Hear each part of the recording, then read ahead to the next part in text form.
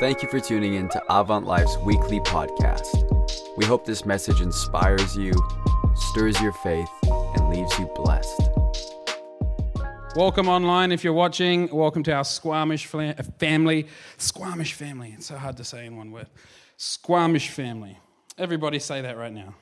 Squamish family. As you tune in and watch. I'm back after a week of being away. Did you miss me? My wife said that the loudest, and she was with me. We were camping last week, and it was amazing. It was fun. It was wet and cold. But I want to tell you a story. I'm going to ramble a little bit. Forgive me if you're new here for the first time, watching online for the first time. You'll get used to it after a while. You just need to know a few things about me right now. One, I went for a really big hike today. Today's hike was like a lie. It was like a lie because I don't know if you've ever been promised something but delivered something different. Ever been in that position before? Some of you are like, yeah, my dating life. You all be like, oh, I've never said that, but you thought it. I was told that I'm going to go on a hike that was 2.4 hours, 6.9 kilometers. This hike ended up being something like 3.5 hours and 9.3 kilometers. I didn't come prepared mentally for that extra 3 kilometers. Ever been in that situation? So because of this, I went up and down a mountain and it almost killed me. I had to carry my 4-year-old for about 3 or 4 kilometers of that hike. She fell asleep on my head. Ever hiked down a mountain for 3 kilometers with a 4-year-old resting on your head? Thank you all the dads out there. I know that feeling. You will have compressed spinal issues for a long time. I went straight home, I rolled my back out, and I didn't take as much time to go through my notes because my back was stuffed. But this is where all good Pentecostal preachers say, well, it's all about the Holy Spirit. Yeah? Can I get an amen? Holy Spirit's going to do the work. Yeah, good. We were on a camping trip last week, and we went fishing. My son loves to fish. If you know my son, he's turning 10 this year. He's always been into fishing. We packed his fishing rods as just a thing to appease his desire to fish. No one ever thought that he'd catch anything. We've never been up to this lake.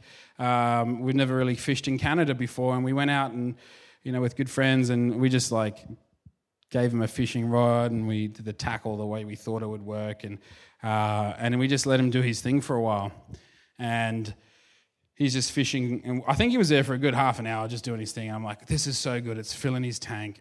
At no point as his father did I believe he'd catch something.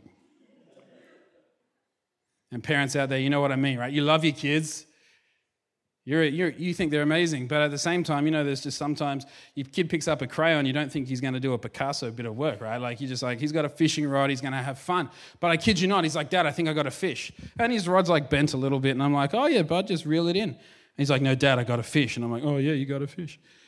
And I'm like, you got a weed, that's what you got. Anyway, we pulls this, and this fish comes out. This is a big fish. And I'm like, whoa, Levi, your fish is so big, I don't know what to do with it. So I turned to our friend, I'm like, Gordon, what do we do with this fish? This fish is the most useless fish I've ever seen. It did not fight for its life. The moment it was caught and brought out of the water, usually fish, I don't know if you've been fishing, they go crazy. They're like, I want to live. They have this instinct desire. They're like us. Ever get a big hook in your mouth and someone's trying to pull you to death, you're going to fight. It's not fighting. It's just dead already. That's what I thought. And anyway, Gordon clubs it. It's a thing fishermen do apparently. They got special clubs. Sorry if you like fish. Anyway, I look at this thing and I think to myself, my God's a good God, not because he gave me a fish. He's a good God because he teaches me something every day. My son went fishing with the absolute belief, and he always does, that he's going to catch a fish. And you can ask my wife, Levi always catches a fish. The rest of us, we can go for hours and never catch a fish, but Levi will always catch a fish because he always goes with the expectation he's going to catch a fish. He always goes with the belief that he's there for a purpose, and that purpose is to catch a fish. Now, he caught a really docile, dumb-looking fish, and it didn't really put up a fight, but at the end of the day, his tank was filled because his expectation went before it. Do you get what I'm saying? I caught a fish straight after him. I caught a fish based on his faith. It was like a rainbow trout, but it's smaller than his fish. Now, if he was here with us right now, he would make a point of that. Every time we talk about this fishing excursion, he's like, yeah, but your fish was small and silly. And it's like, and it gets smaller each time. Right? It's like, oh, your fish was like this big. And I'm like, and then 2 days later, Dad, your fish is like this big. I'm like, that's like a tadpole, man. Like, what are we talking about here? But his expectation, I tell you this story because I don't know about you, but we currently live in a world where nothing's normal at the moment. We don't know what to expect. Every time a month comes, we're like, what's next? 2020 is going to be that year, right? We're not even going to say it's terrible. We're just going to be like, oh, how's your day been? This is going to be a few years' time. That's 2020. Feel ya. Right? It's that year, right? So every time a month comes, I'm thinking, like, what's next? But if all we ever do is we approach life with what's next or what's going to be hard for us to go through, if we never come with the expectation to receive something that we've come to hope to receive, then all we're ever going to do is be reactive to the world rather than proactive or preemptive in our faith. I want to know that as a church, Avant Life Church is just like my son. We go in there and we're going to fish and we're going to get something because that's what we've come to get something. We didn't come here just to cast our line all the time and we're just doing this for the exercise of it. We just come to church on Sunday for the exercise, right? This is just what we do as Christians. We just throw our line out there and reel it back in, but never expect to catch something. If you've come to church, if you're online right now, if you're watching, don't ever come to a Sunday service. Don't ever come to a weekend service. Don't ever come to a church service and just be here because that's what you do. Come always with the expectation to receive. You come to get something, not from me. That'd be terrible. That'd just be a docile fish. You come to get something from God. You've come to have something deposited in your life that's not just going to sustain you for tonight, but it's going to sustain you through the week, that is building on something that you're going to become somebody that God's called you to be, not a nobody that the world wants you to be. How cool is that? So we're going to talk about something today. And I've thought about this for a long time, and I've rambled on about this, or, you ever had a conversation with a pastor that's like got a thought that hasn't preached it yet?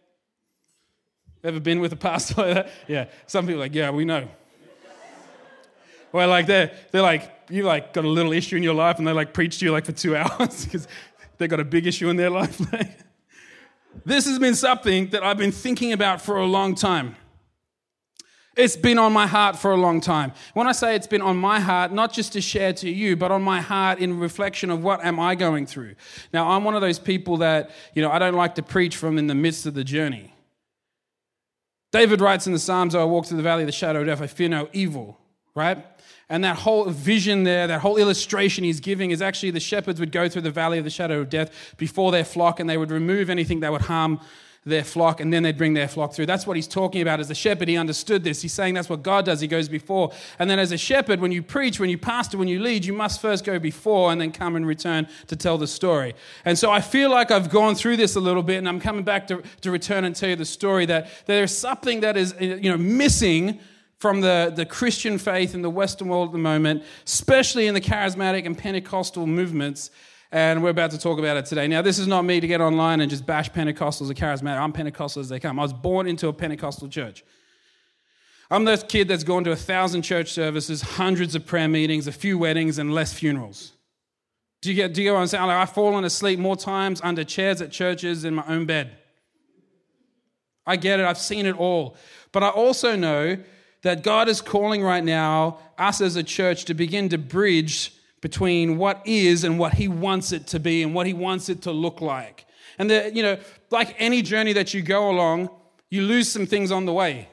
Now, some of those things are good to lose, but some of those things aren't good to lose. Like, it's okay to lose your spare, pencil while you're out in the forest. But before technology, it wouldn't be okay to lose your compass if you didn't know how to read the stars, right? Like, there's some things you just can't lose along the way. And we're going to talk about something that I feel that we're getting closer to completely losing sight of as a movement, as a church. And if we do this, we actually disinherit ourselves from what Christ came to give us. So our title for our next few weeks' sermons are called Our Great Hope. Now, you would have woken up today, prepared yourself, as you usually do and in the ways that you usually do, knowing that you're going into a world, and if you haven't noticed this, that is becoming more and more dissatisfied, one with itself, but also dissatisfied with others, right? At the moment, the world is currently spending a lot of its time pointing out what they don't like about each other, what it doesn't like about itself. There's this big dissatisfying movement taking place. Now, the problem with all of this is that there's no real solution to this. Ever seen the world chase its own tail? It's just what's happening right now. There's no solution to we as human beings can't resurrect anything without Jesus. And what we're actually looking for right now is a resurrection moment. The world is looking for a resurrection moment. But the Bible says that the world is blind to the resurrection moment. They don't want to see what Jesus has done. They don't want to know the Holy Spirit. But the onus of that journey is actually on the Christian believer. The Bible is, and this is going to be shocking for people, the Bible's not written for non-believer. The Bible is written for those who have said yes to Jesus. Now, a non-believer can read it and meet God and have a transformational moment, but it's not its main purpose. Its main purpose was to give guidance to those who have accepted the faith. Now, the Bible says, the truth has set me free. Who quotes that all the time? You can be honest, a little bit of feedback's nice. You shall know the truth, and the truth shall set you free. Now, we say that as if the believer will hear the truth because the preacher preached it and they'll be set free. But really, the writer, the author, co-penned this with the Holy Spirit. What they're actually saying, what they're trying to point to you is when you know Jesus, when you become a disciple, when you begin to live and grow and to be transformed by the truth, then you find freedom. That's what they actually mean. It's not that you hear the word for the first time and then freedom is a process when it comes to Jesus. Salvation is immediate, but freedom from what we live and choose to be shackled by can be a process. And if you ever hear someone preach otherwise, honestly, they're just not looking at the reality of what takes place in individual lives. I've seen plenty of people suffer from very different addictions, say yes to Jesus, encounter the love of Christ, know that they're saved, but take months, years, and sometimes the rest of their life to overcome the addiction. Tell me, where is the freedom that you say happened immediately? It's just not that way perceived. The reason we say all these things is because the church, I've grown up, maybe you didn't grow up in church, but we've grown up just saying things and it becomes a part of our lexicon. It becomes it's just like the smoke and mirrors almost. Someone says something, you don't know how to respond. Say, oh, truth will set you free. See how that card works. Oh, that didn't work. Push deeper into God. Oh, nope. Grace is sufficient. Oh, that one worked for a little bit good.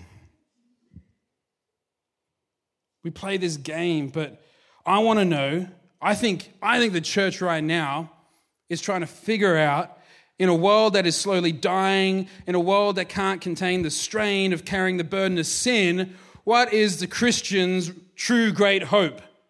What do we have to offer? What do we believe in our life that actually separates us from all the other great religions of the world? What actually separates us from what everyone else is going through?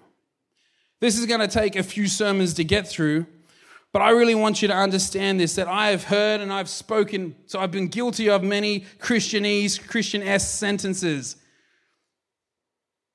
Just that word or that sentence or that phrase that we, design to soothe our own lack of hope. You know what I'm talking about? The Bible says that hope defers makes the heart sick. Yet, if I was to be truthful with you, a lot of our comments that we make as Christians into the response of this hurting world is deferred hope. It's deferred hope. Because we believe that Jesus can change now, but the end goal is salvation and a graduation into heaven. But this is a flawed concept. This is not a biblical concept either. This is a medieval concept that has been perpetuated through Christian faith. In Western society, we've allowed a lot of Plato's philosophy to affect the way we actually see our own faith in Jesus. We're going to get to that, and you're like, what is he talking about? This is what I think we need to discuss as Christians. What is our great hope?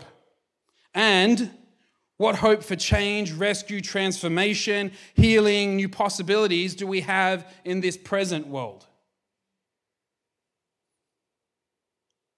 You might be wondering, well, where are we heading with this? And the reality of what I'm talking about, the answer to all these questions, is found in the resurrection of Jesus and in the promise of our resurrection through Jesus. You've got to understand, not just in his resurrection, but our resurrection through him. This is an important concept as Christians because this is actually what defines our faith very differently. Today we're going to talk a little bit about the afterlife. Is that okay? Because I think this actually dictates a lot of our faith incorrectly and how we perceive our faith in the modern present context. So at the end of last year, my amazing grandmother, she passed away, and she was an incredible woman. You know those grandmas where you know they've been up to no good, but then they've met Jesus, and the grandma you know is not the grandma some people know, right? And so she's had this transformational encounter with Christ. The grandma I knew was the grandma that was always saying, Ben, I'm praying for you. Jesus, keep you safe. The grandma I know is always the one going, Ben, I know that you are mischievous, that you are naughty and rebellious sometimes, but God's got a plan for your life. This is my grandmother, and she passes away. It was, you know, not that there's any good time for someone to pass away in your life, but for those of you who don't know, we originated in Australia. We live here. We've been here in Canada now for 3 years. But to fly home to Australia, one is very far, and two, very expensive, but through the workings of God, we had already planned a family holiday, and so when my grandmother passed away, I was going to be in the country anyway, and I just see the goodness of God in that, and I was at her funeral, and I heard the words spoken about the truth and the encouragement that she brought to so many people's lives, and it was a beautiful funeral. Beautiful ceremony. It went real long. I think every person wanted to say something. That's cool. But one thing I found really interesting, this is not about my own grandmother's funeral, but this was more about just the funeral industry, is that it's like a well-oiled machine. Like, I don't know if you've ever seen it. It's quite mechanical. You get half an hour, move on. Half an hour, move on, right? Body in, body out. Or down. Ever been to one of those like funeral homes where the casket goes down? I remember when I was a bit younger and that first happened, I was like, oh, this is amazing. And then someone's like, it's straight to the crematorium, and I'm like, whoa. But it's this industry. Everything's regimented, exactly on time and completely down pat. People go to them, and then they'll go to the wake, or they'll go to the celebration of life after, and they'll have their cup of tea and coffee, eat cake, and they'll talk. And they honestly leave or remain just as confused about the afterlife. And they, you know, in the Western world, a lot of the conversation is a Christian type of funeral. So we say Christian things. We talk about the graduation into heaven. We're talking about they're now, that whole concept, they're now up there looking down. Have you ever been into that service where the comfort comes from the fact that, well, your grandmother now lives on in all of us? Or she's cheering you on from the cloud that she's sitting on. There's only one problem as a believer. Ain't none of that true. It's nice, I guess. If you actually think about it, it's a bit creepy. But it's not true from a biblical point of view. See, belief about death and what lies beyond comes in all different shapes, all different sorts and sizes. Even a quick glance at all the major religious traditions will quickly show you that old saying that all major religions are basically the same is a lie. There's a world of difference between the Muslim who believes that a Palestinian boy killed by an Israeli soldier goes straight to heaven, and the Hindu who believes that from the rigorous outworking of karma means that one must return in a different body to pursue the next stage of one's destiny. That doesn't look similar when it comes to the afterlife. I remember as a young boy, my father telling me a story. He was saved out of Hinduism into his faith in Jesus. But he told me this story one time that I think it gave me nightmares for years, is that as a young boy, he went to a Hindu funeral and they do cremation. And they stack the wood into this big pile and then they place the body on top and they burn it. And everyone's there for the cremation ceremony. What they didn't tell a lot of the people there for the first time is that when the body heats up, the air in the lungs begins to heat up as well, and the body sit up a little bit and scream as the air exits their mouth. And my dad tells me this, and I don't think he's thinking this through, because I reckon I'm about 7 years old at the time. I'm like, between that and the Lion King and Mufasa dying, I'm freaked out. And I'm like, this is crazy. But they believe that they're going to be reincarnated, and based on how they live their life depends on what they will become in their next life. There's a world of difference between the Orthodox Jew who believes that all the righteousness will be raised to a new individual bodily life in the resurrection, and the Buddhist who hopes after death to disappear like a drop in the ocean, losing one's own identity in the great nameless and formless beyond. See, one of the most concerning trends, and I've spoken about this at the start of the sermon, within the Western church is our perspective and our mindset and our language that consigns hope to something found mostly in eternity. We might not realize we're doing it. We might not ever have thought about this, but it's an important concept that we've got to think through, and that our hope is on this side of eternity just as it is on the other side of eternity.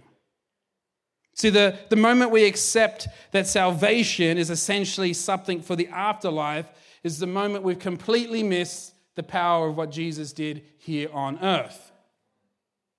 See, if we treat everything that goes through our life right now as, well, you know what? I've said yes to Jesus, my ticket is stamped, at least I'm saved and going to heaven, then half of, or if not the majority of Jesus' teachings are irrelevant to you. They are irrelevant to you. Because Jesus doesn't talk about heaven as a place of graduation. He talks of heaven as a place here and now. Karl Marx famously spoke of religion as the opium of people. He supposed that oppressive rulers would use the promise of a joyful future life to try to stop the masses from rising in revolt. And to tell you the truth, this indeed has often been the case. But if you were to think about what he's saying, and you think about the application, my impression is that religion is an opium. But only when religion includes Plato's downgrading of one's body.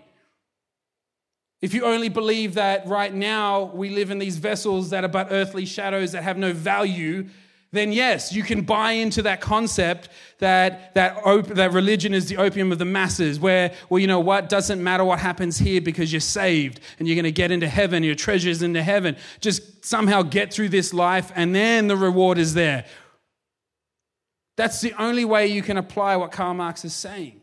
But this is not what Jesus came to say. That's like saying to somebody, why improve the present prison if release is at hand? Why add oil to the wheels of a machine if it is soon to plunge off a cliff? Why would we do this? See, as believers, I know you know this, and we pray about it, and we intercede about it, and we give time and thought about this, where we're like, I'm called to make a difference in this world, but, there's always the but. However, you know what? If I fail here, I've still got my salvation in heaven. I've still got something in heaven.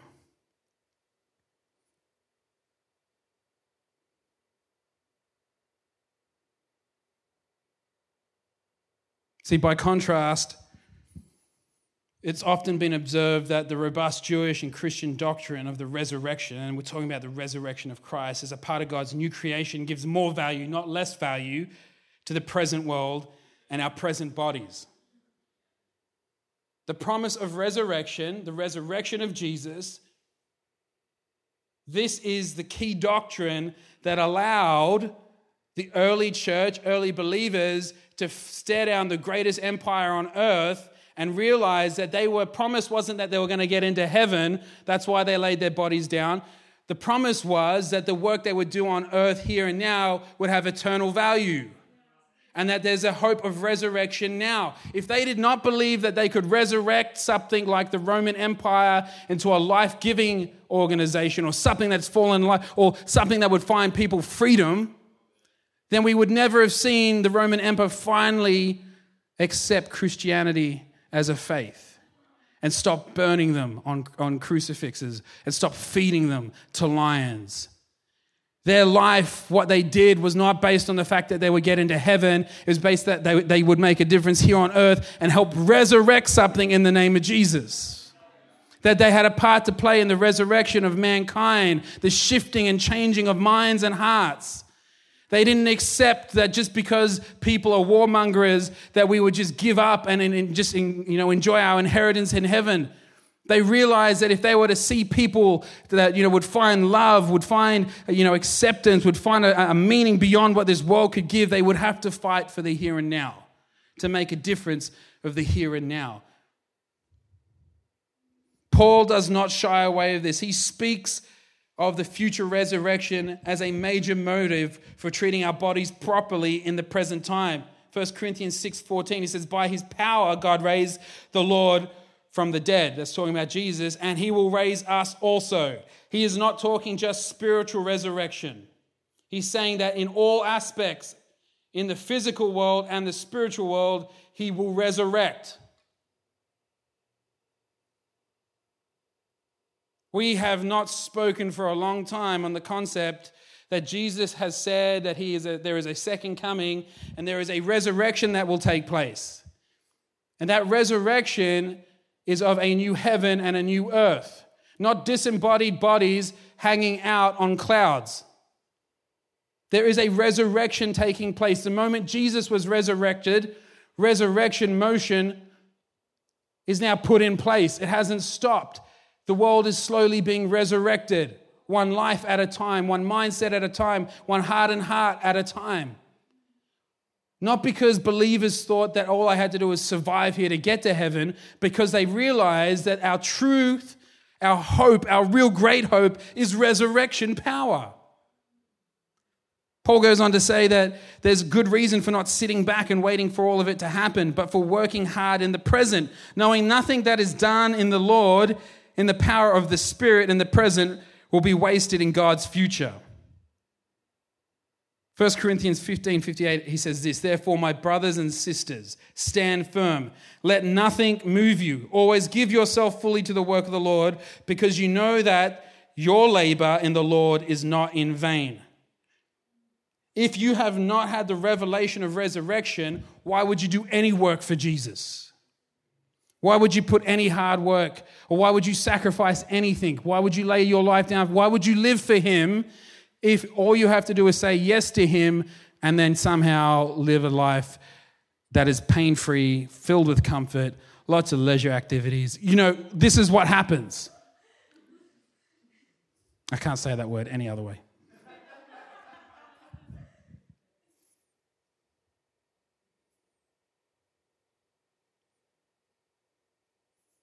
The early church, the early Christian doctrine, in my mind, is therefore actually far more powerful and revolutionary than the one that has been affected by Plato's philosophy.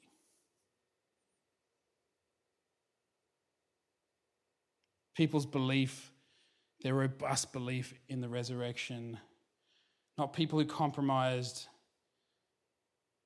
not people who went in for a mere spiritualized survival. These early Christians understood the power of resurrection.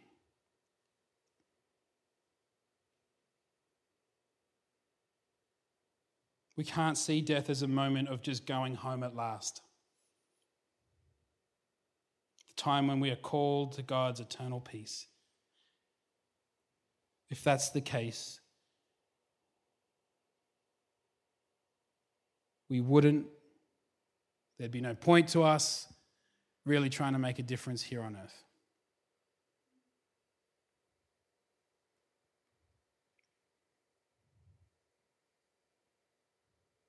returning back to funerals for a moment.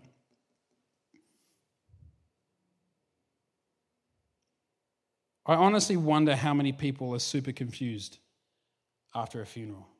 Because when you lose a loved one, it does something.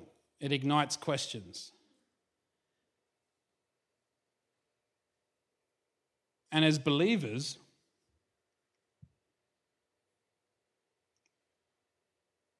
it should actually turn us to the scripture more. It should actually allow us to ask those harder questions with more of a desperation to know what we're actually dealing with.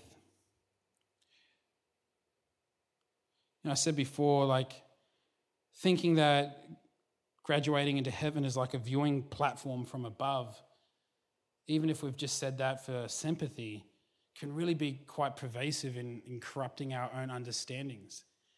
It allows us to become what we think is emotionally secure, but spiritually and physically fragile in our own faith. Might come as a shock, in fact, for me to tell people that there's very little in the Bible about going to heaven when you die. Not a lot about a post-mortem hell either.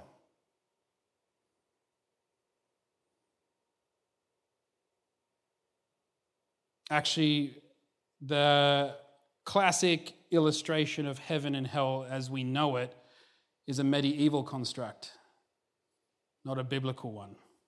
A lot of this to do with Dante's influences.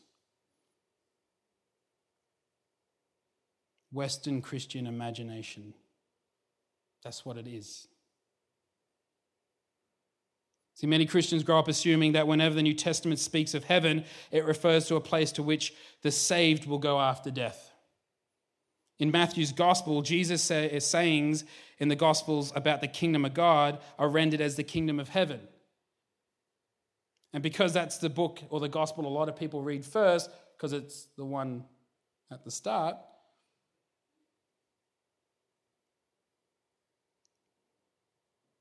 they find Jesus talking about entering the kingdom of heaven. And they have their assumptions confirmed and supposed that he is indeed talking about how to go to heaven when you die, which is certainly not what Jesus or Matthew had in mind.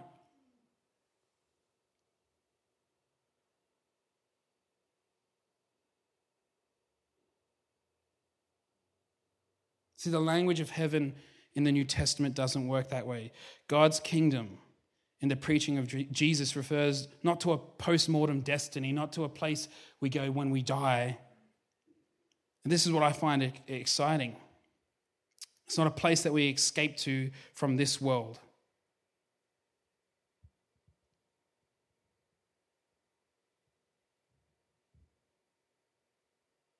When we talk about God's kingdom, when we talk about the kingdom of heaven is like this, what we're actually speaking about is God's sovereign rule coming on earth as it is in heaven. Not us escaping earth to heaven. This is our great hope, is that we're not left orphans here on this earth to somehow survive so that we can know our long-lost daddy when we get into heaven. Thank goodness that you accept me now, but you weren't there for me when I was on earth. Hey, if I was to be truthful with you, that's exactly the picture we're painting. We might make it look a little bit different, but if I was to strip all the niceties away, what we're saying is that God came in the form of Jesus Christ. He died here on earth for our sins and was resurrected, and then he ascended into heaven so that now that we would believe in him, we would not perish, somehow just survive here on earth and then be accepted into the great halls of God when we die. Man, that sounds pretty powerless to me. That sounds like something a human could make up. But if I were then to tell you actually Jesus came to earth, took on the form of man permanently, by the way, co-partnered with us, took our sins to the cross, died and overcame death and sin and was resurrected. Not that we would just get into heaven, but we would now have access to heaven here and now. that we could now summons the presence of God with our worship and our praise, that we could have boldness to enter the courtrooms of heaven, not when we die, because where's the hope in that? Why would you even pray then?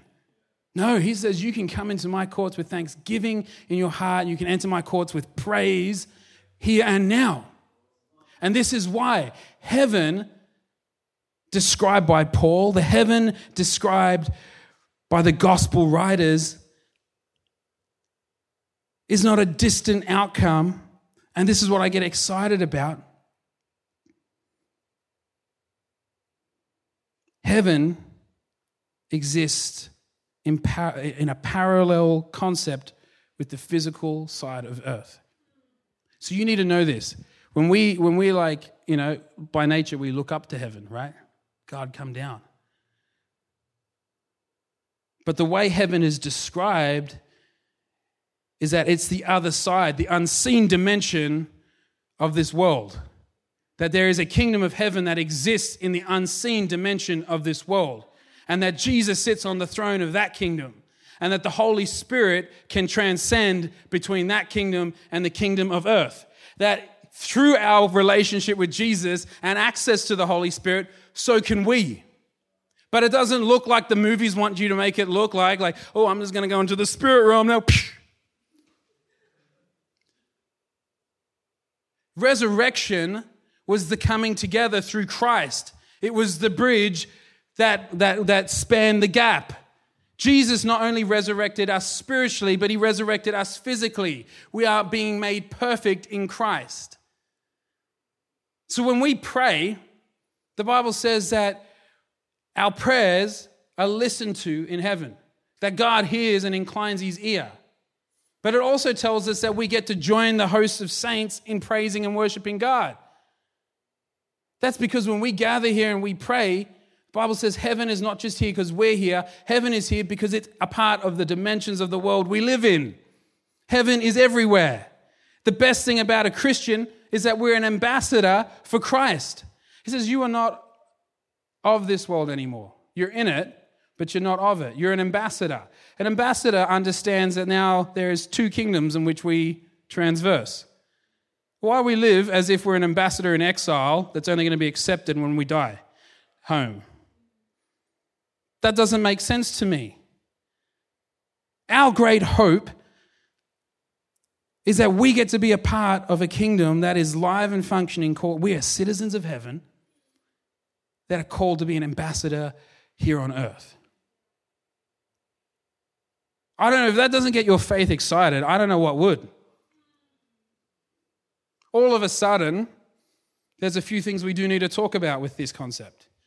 One, yes, he says you're going to heal people in my name. You're going to cast out darkness in my name. Why would we need these things if we just got to survive to get to heaven? Now, he said, because of resurrection power, you're being resurrected. It means a whole bunch of things. It actually does mean you should treat your body with respect because it's a temple of the Holy Spirit. That it's not a vessel that is worthless. It has value, was fearfully and wonderfully made. You're created in the image of God. Yes, there's a God that views from the inside out, but he's also a God that views from the outside, his creation, and he's proud, and he wants you to be proud of the vessel that he's given you. That there is a physical resurrection that's going to take place in the second coming of Christ. That we're all going to be made perfect, re-embodied. Maybe we won't look the same, I get that. But at the same time, what we do here on earth, how we live our life here on earth, the Bible says has eternal consequence. In Ephesians, Paul writes that the work that we do co-ministering with Jesus will be spoken about, will be echoed in eternity of the unreachable strengths and lengths and depths of the mercy and graces of God. Why? Because of the way we live, the way we choose to project Jesus through our life. I'm going to tell you this story, get the worship team to come. It's found in Luke 19, 28 to 40. In the coming weeks, we're going to talk about what the full concept of resurrection in Jesus looks like. This is just getting your mind around where we're heading. This story is about Jesus coming to Jerusalem as king. We celebrate this story often around Easter time. I'm going to read it to you. It says, after Jesus had said this, he went on ahead going up to Jerusalem. As he approached Bethphage and Bethany at the hill called the Mount of Olives, he sent two of his disciples, saying to them, go to the village ahead of us, and as you enter it, you will find a colt tied up, a donkey, which no one has ever ridden. Untie it and bring it here. If anyone asks you why you are untying it, say, the Lord needs it. Those who were sent ahead went and found it just as he had told them. As they were untying the colt, its owner asked them, why are you untying the colt? And they replied, the Lord needs it. Imagine that. The Lord needs it. Don't try to do that at the moment. Let's go hot wire a car. What are you guys doing? The Lord needs it. They replied, the Lord needs it. And they brought it to Jesus, threw their cloaks on the colt, and put Jesus on it. As he went along, people spread their cloaks on the ground and on the road. And when he came near the place where the road goes up from the mount or down from the Mount of Olives, the whole crowd of disciples began to joyfully praise God in loud voices for all the miracles they had seen. Blessed is the King who comes in the name of the Lord. Peace in heaven and glory in the highest. Some of the Pharisees in the crowd said to Jesus, Teacher, rebuke your disciples. And Jesus says, I tell you, if they keep quiet, the stones will cry out. It's a really interesting story. Jesus is entering through the eastern gate of Jerusalem, and the concept of bodily resurrection is also a Jewish doctrine. It's a New Testament concept. And many of the prophets and the great teachers of the past understood that resurrection was happening at some point, and therefore they got buried at the east-facing gate, so they would be the first to resurrect. And so when they died, the higher prominence you had, the more likely that the community of Jerusalem would bury you at the eastern gate. Now, it's not included in the Bible, but some of the Jewish culture was to put stones on the graves of these people so that demons and spirits and darkness couldn't torment. And so they would put these stones as a form of protection. And these are the stones Jesus is actually talking about when he says, hey, if they don't praise me, the stones will cry out. Now, he's not talking about the actual literal stones getting up and crying out. What he's saying is, if you don't let them praise me here on earth right now, then the saints and the prophets of old, this is the cool part, will step out from the realms of heaven into the realms of earth and give me the praise I deserve. How amazing is that? That we would get lost in stones when what Jesus was actually saying is that heaven is not a distant place, it is a parallel place. And it's worshiping me. And if you won't worship me right now, if you won't give me the praise right now, heaven is. And heaven will invade this place. And those tombs will split open. And the saints and the prophets of old will stand and declare the goodness of God. Can I encourage you as we go back into worship today in this service? We're only beginning the conversation of resurrection. But as a church, I know he wants us to be a resurrection church, a church that understands that we are called to make a difference to the North Shore.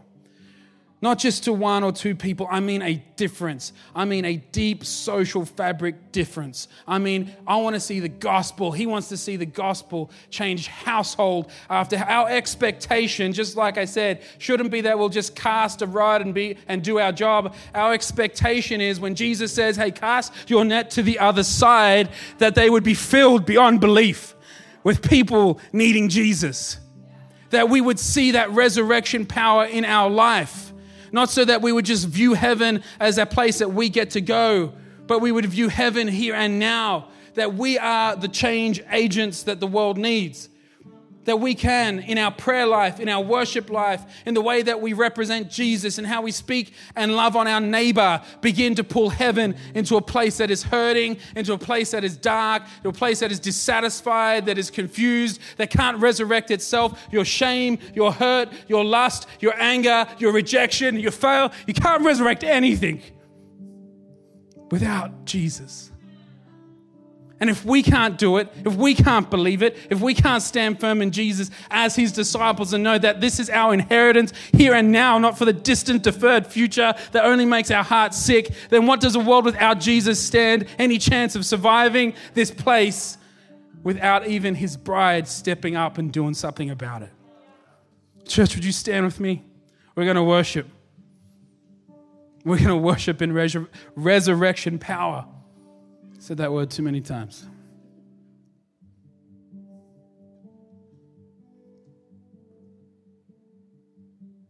You're going to go home tonight, lay in your bed, close your eyes, and be like,